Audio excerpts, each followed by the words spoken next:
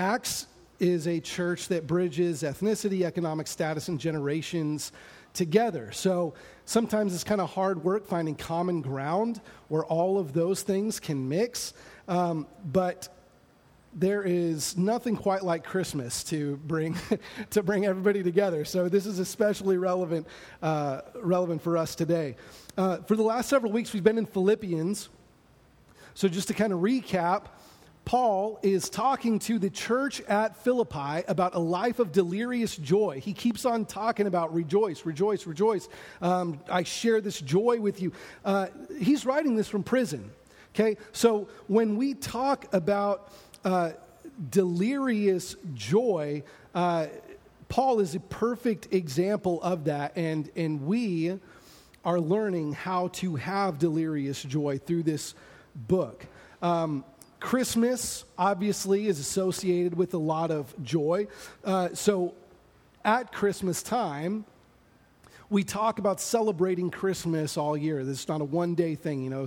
Christmas spans all year round, but, you know, we really only say that at Christmas. It's almost taboo to, you know, talk about Christmas in July, to put up Christmas trees in July, and to have lights and all that other stuff.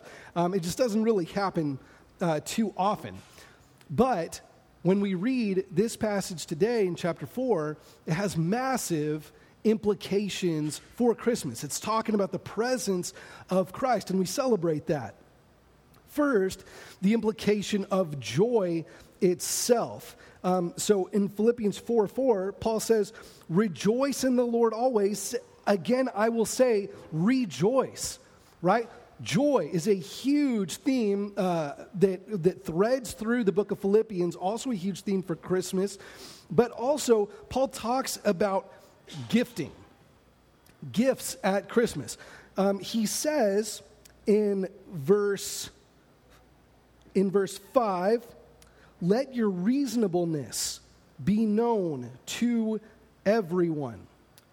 Literally what that means is be willing to yield to others. Be willing to put their needs before yours. And isn't that kind of the nature of gift giving? Right? You are putting someone before yourself. You are giving them something, at least ideally. And this idea of yielding, I can't even hear that word anymore without thinking of traffic circles, which I've never had a problem with until we rented a house in Plum Creek. They've always seemed like a good idea to me. But let me tell you, if you are driving through Plum Creek when school is starting or getting out, you better make your peace with God, because it's done. Like Lydia and I will walk to school, and we won't even cross at the traffic. So I got to cross in the middle of the street. I can't cross at the traffic circle because, you know, it's not yielding to each other. It's see who can, you know, shoot the gap and squeeze in there as fast as possible. Now, when I am yielding in that situation, especially when I'm driving, I have two main problems when we're coming up to that situation. First is pain, and second is pride. Pain and pride, as far as I can tell, are probably our biggest obstacles when we are striving to yield to other people, because we want to say, hey, that's my right of way, or that jerk just cut me off, or, you know, when's it ever going to be my turn, right? Outside Plum Creek on Burleson, there's a big traffic circle, and when there's a line at that railway, you know, the train's coming through and a huge line builds up, it just seems like these cars never end. So you're just like, man, when am I going to get to go again? Like, stuff is building up, but there's not like that weave in and out. It's just a steady stream until someone lets you in, or until it's all over and you're good to go. But if you're focused on your own needs, your own priorities, your own plans, it's very, very, very difficult to yield to the needs of others. And we kind of see that at Christmas time a little bit. Christmas is one of the busiest times of the year. We got lots of things to do, lots of places to go.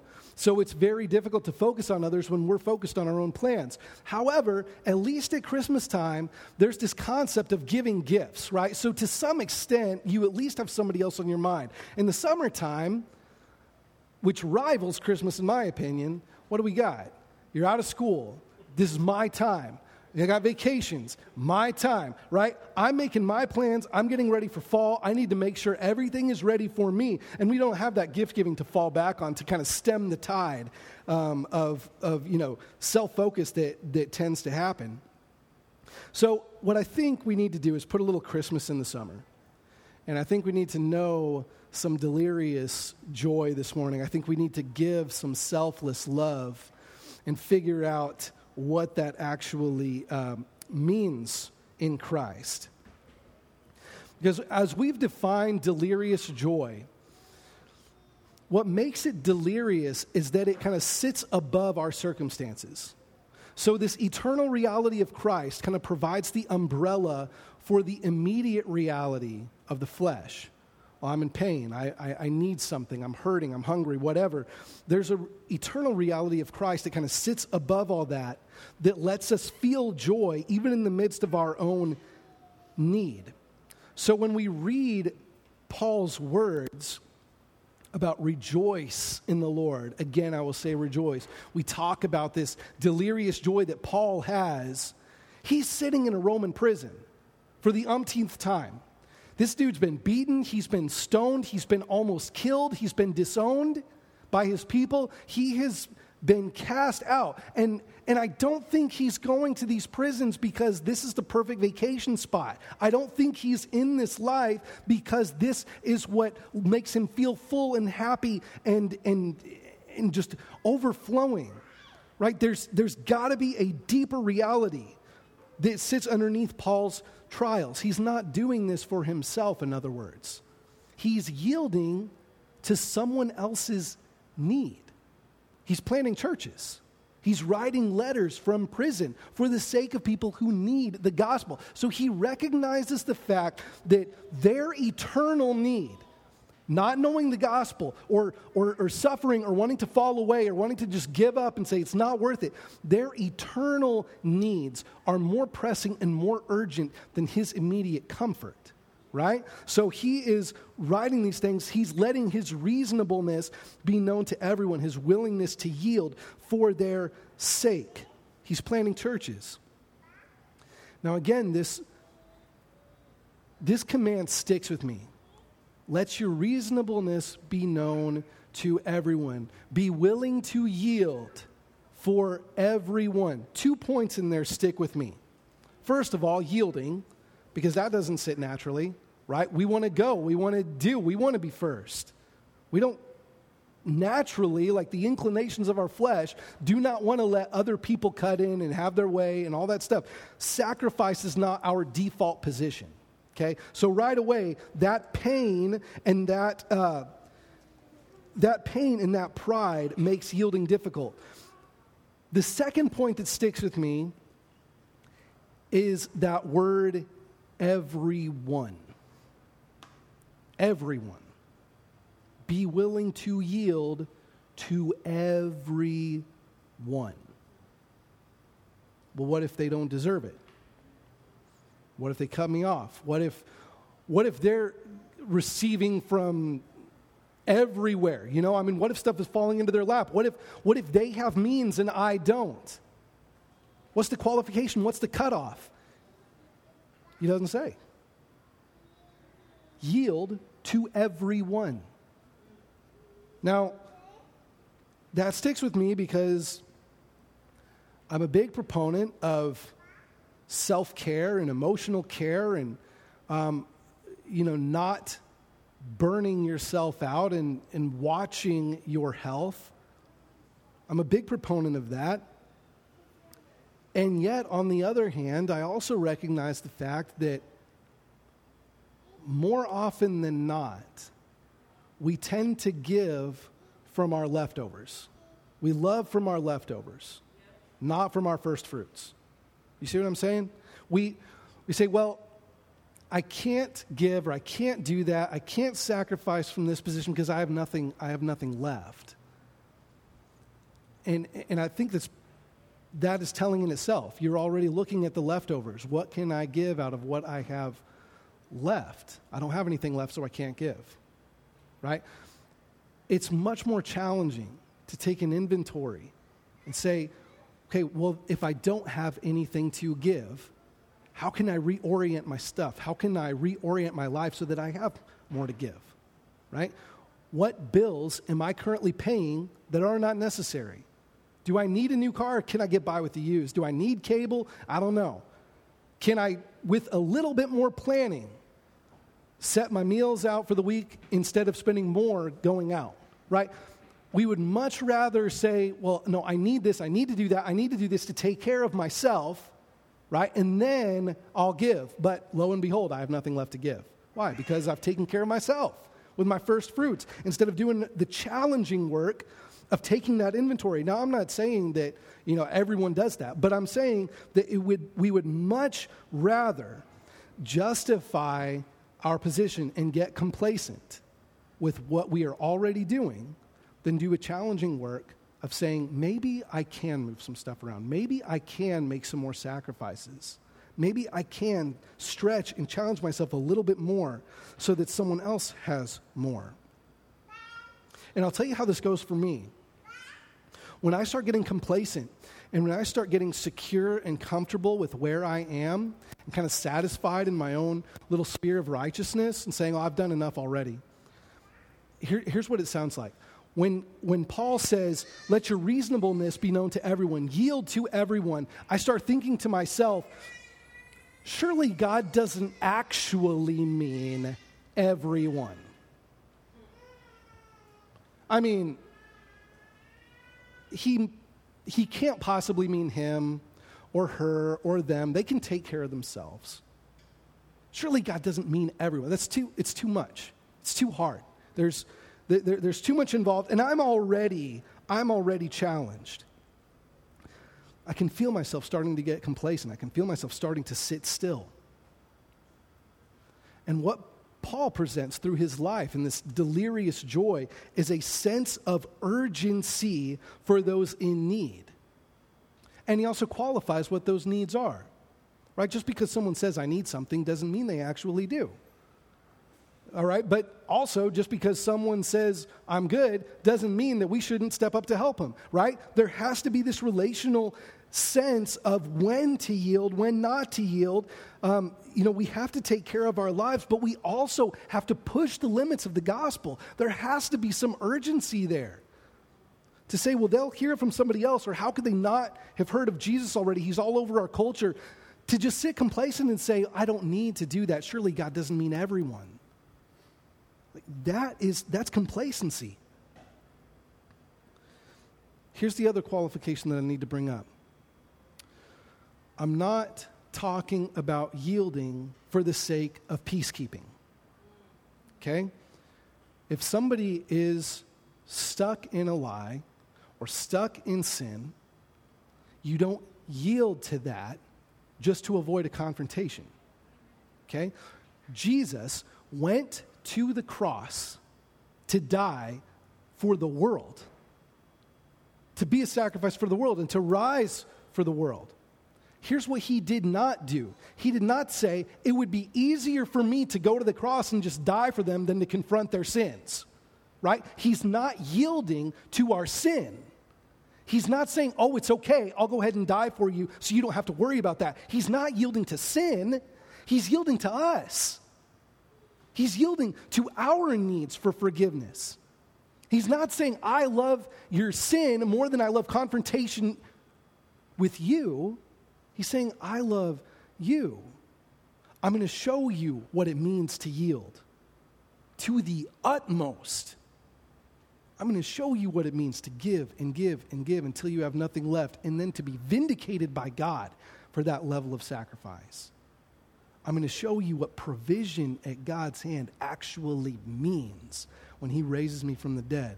He's not saying, I don't want confrontation or this is not worth it. He's saying, this is what it means to yield. Like Hedera read this morning from chapter 2.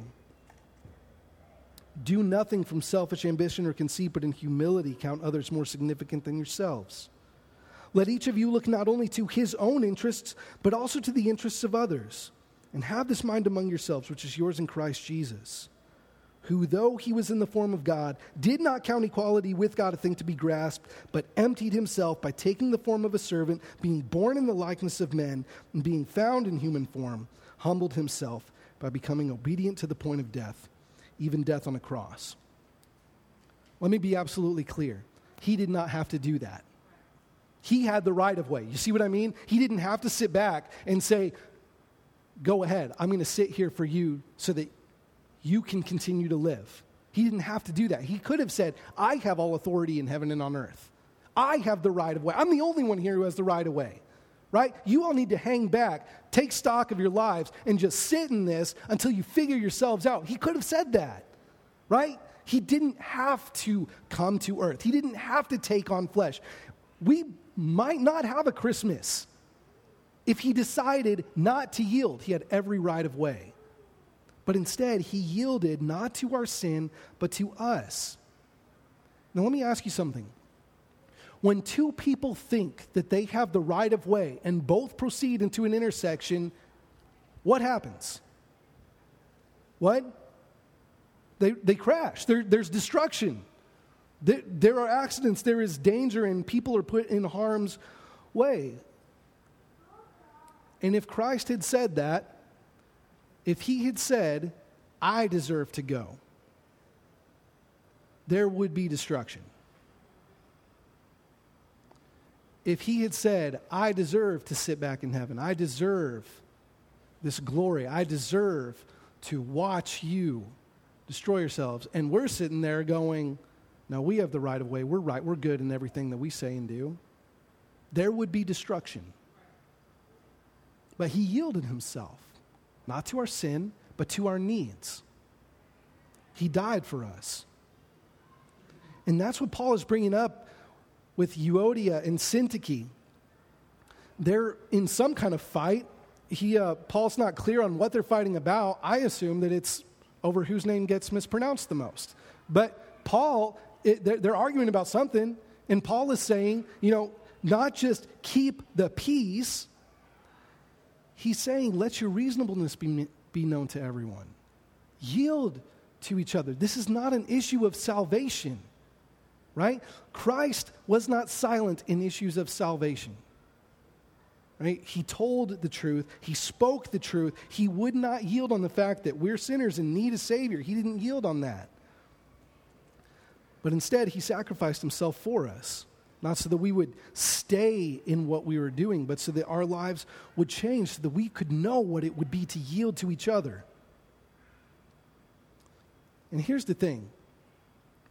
Jesus, in his human nature, experienced pain and pride.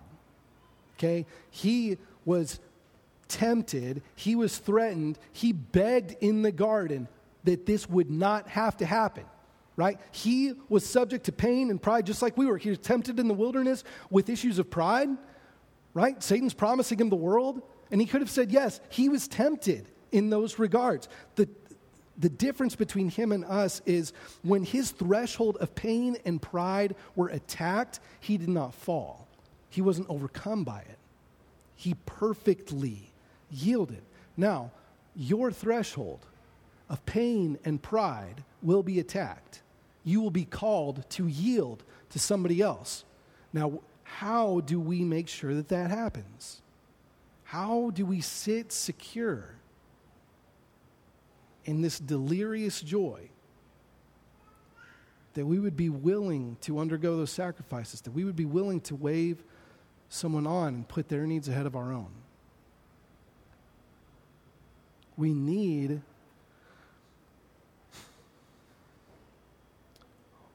when people keep coming and you keep saying, go ahead, go ahead, go ahead, there will be a level of pain and frustration and discomfort that comes with that. There will be impatience. There will be resentment that builds with that. How do we overcome those things? We need comfort and joy.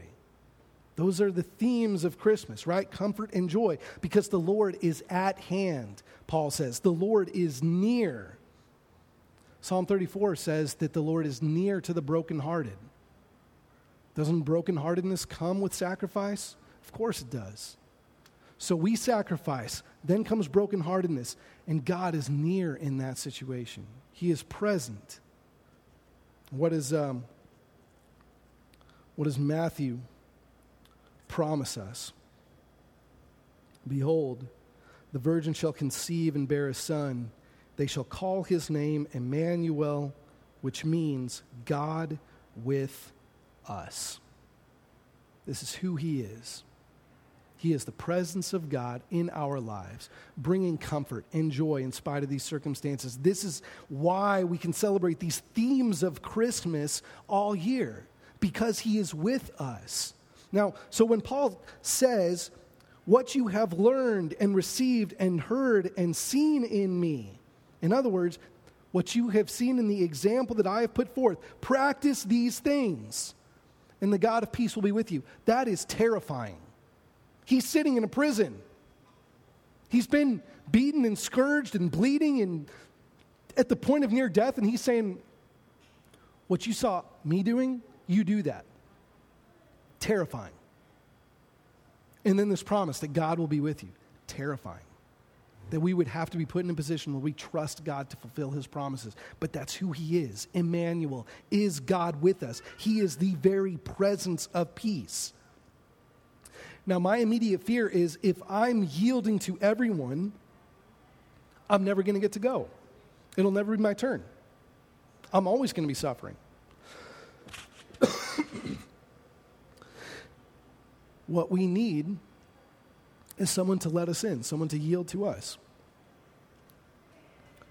We get walked on, so we walk on other people.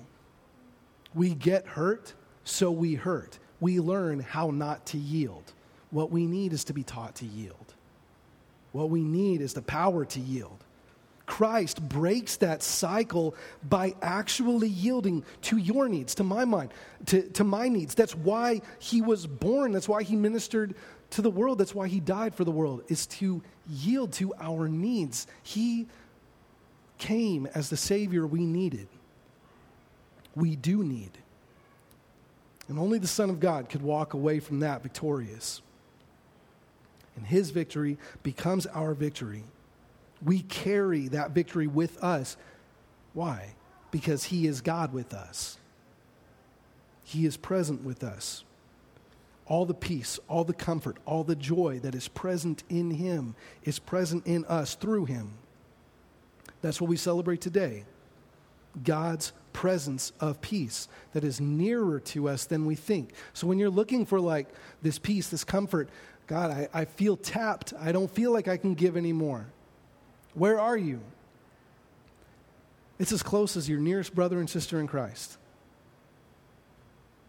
And even nearer than that still. Because what does he say in Galatians 4? Because you are sons and daughters, God has sent the Spirit of his Son into our hearts, crying, Abba, Father.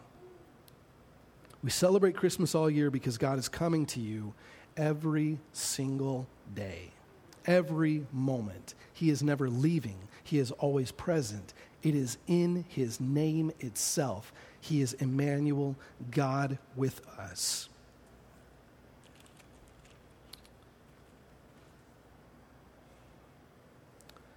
So hear these words to the church in Thessalonica. Paul ends his letter to them with a blessing of God. May the Lord of peace himself give you peace at all times in every way. The Lord be with you all. Amen. Would you please rise and pray with me?